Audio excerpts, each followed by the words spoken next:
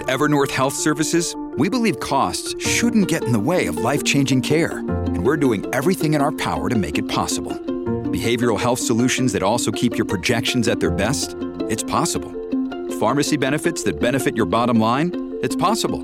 Complex specialty care that cares about your ROI? It's possible. Because we're already doing it. All while saving businesses billions. That's Wonder made possible. Learn more at evernorth.com/wonder.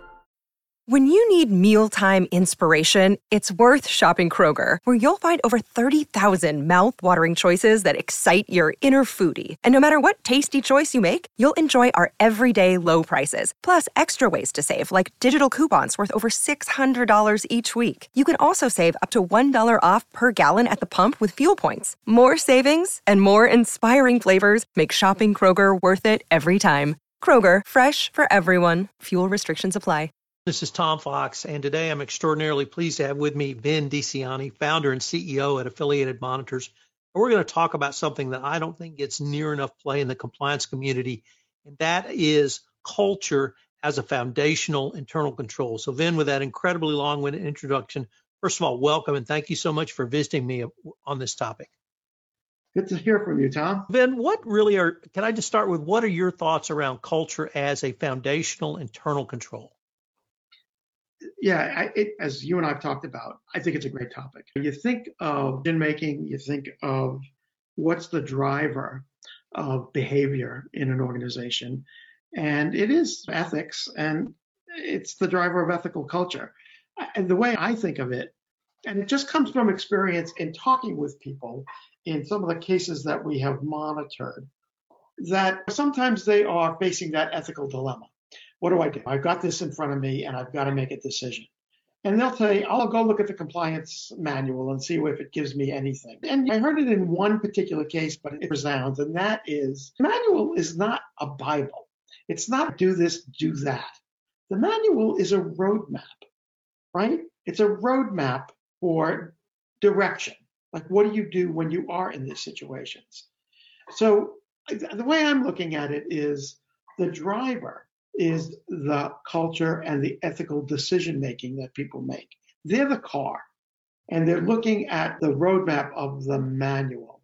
So when you get to the internal control that a company is looking at, it really comes from behavior and decision-making, right? And so that can start as early as orientation. Maybe it's when recruiting occurs, because you're talking about the indoctrination into this culture. So that orientation process is getting people to drink the Kool-Aid of how we think and believe. But that's the way you control decision-making. It starts early on, but it is the driver of behavior in an organization. You're looking at it as a control, and I think it is a control, but it's not a control in the usual sense, like a third-party practice and what have you. Again, I think it's such an important element that never gets talked about. It's foundational, Tom. And I've heard you give examples where you would go into a company, perhaps as a monitor, perhaps in a proactive approach to assess culture, and pretty quickly you could get a sense of what the culture of a company was. If a company wants to make that cultural shift to become more ethical and to have the types of values that you and I think drive ethics, how can they start that process? Again, we always talk about it. It really emanates from the top, and it does. But I think more importantly, I think that's very important structurally. But the real issue is who they're hiring, where have they been, where do they come from, what's their backgrounds, what's their interest in ethical behavior. You and I have talked about this so many times. People like working for an ethical company, and people want to go into a company that is something that they feel good about. And they don't have to be living on pins and needles or with anxiety because the company isn't an ethical company. That's foundational. And it starts when you hire people. Having that discussion in the interviews, that all important interview process about ethics and how they feel about ethical decision making, what a great way to start somebody coming into a company. And if you want to be transparent and you want to have people open in terms of communications and all, that's where you start. So again, I think that's an important consideration.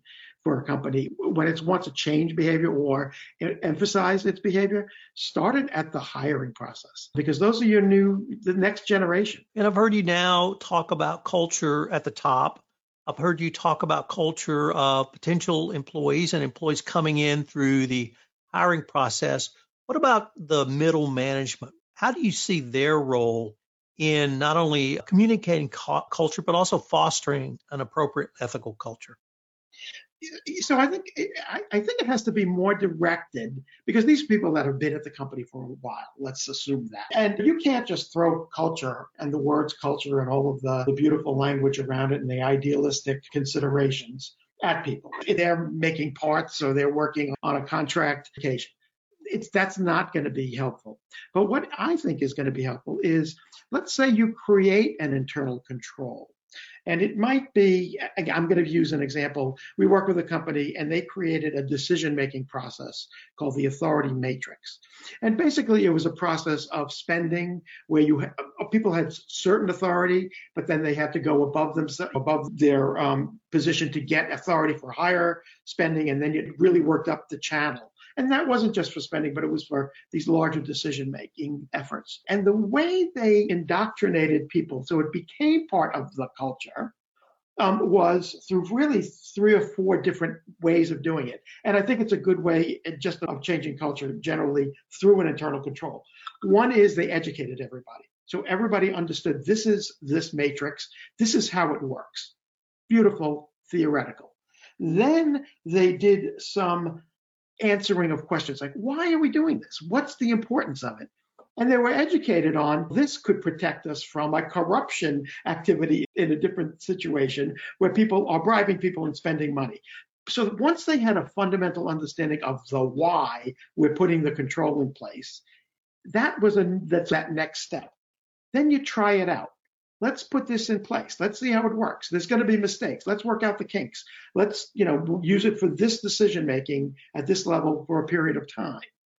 Then, and this is where it works, then after it is fully implemented and people buy into it because they now understand why we're doing it, they see the benefits of it, it gets into the bloodstream.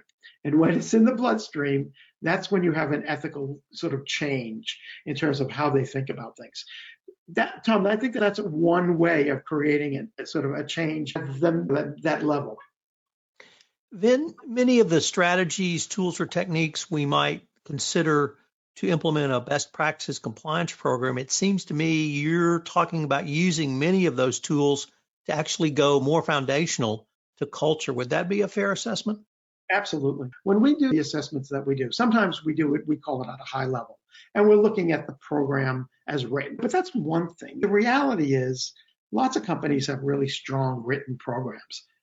Is it taking foothold within the company?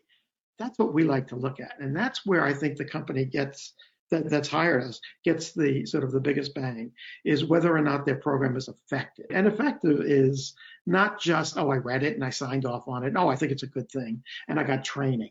It's, do you live it? Do you live the values? Do you live the sort of aspirations that the company wants you to live? And do you start thinking and acting and making decisions in that fashion? I think it's the value of that. It's almost invaluable, right, for a company to have people to think that way. And unfortunately, we are near the end of our time, but I was wondering if you might have 3 key takeaways for our audience on culture as a foundational internal control. Yeah, as we mentioned, it really does have to start at the top. There has to be buy-in by senior leadership in the organization that they want an ethical company. If they don't want an ethical company, then don't do it. But if they do, that's where you start. And then drilling down, as I said, the second takeaway is hire ethical people. Hire people who aspire to the same types of goals, missions, and have the same beliefs that you have as a company. Find them.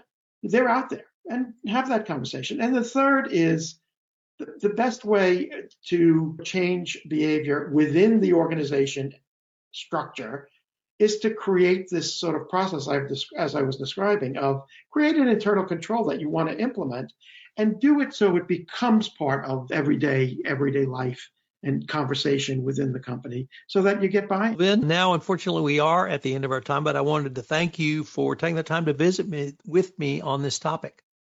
Thanks, Tom. This is Tom Fox. Thank you very much for listening, and I hope you will join us again tomorrow. This production of 31 Days to a More Effective Compliance Program is a special production of the Compliance Podcast Network. I hope you will join me again tomorrow.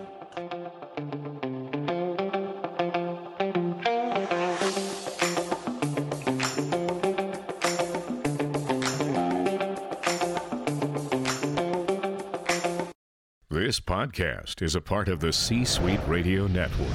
For more top business podcasts, visit c-suiteradio.com.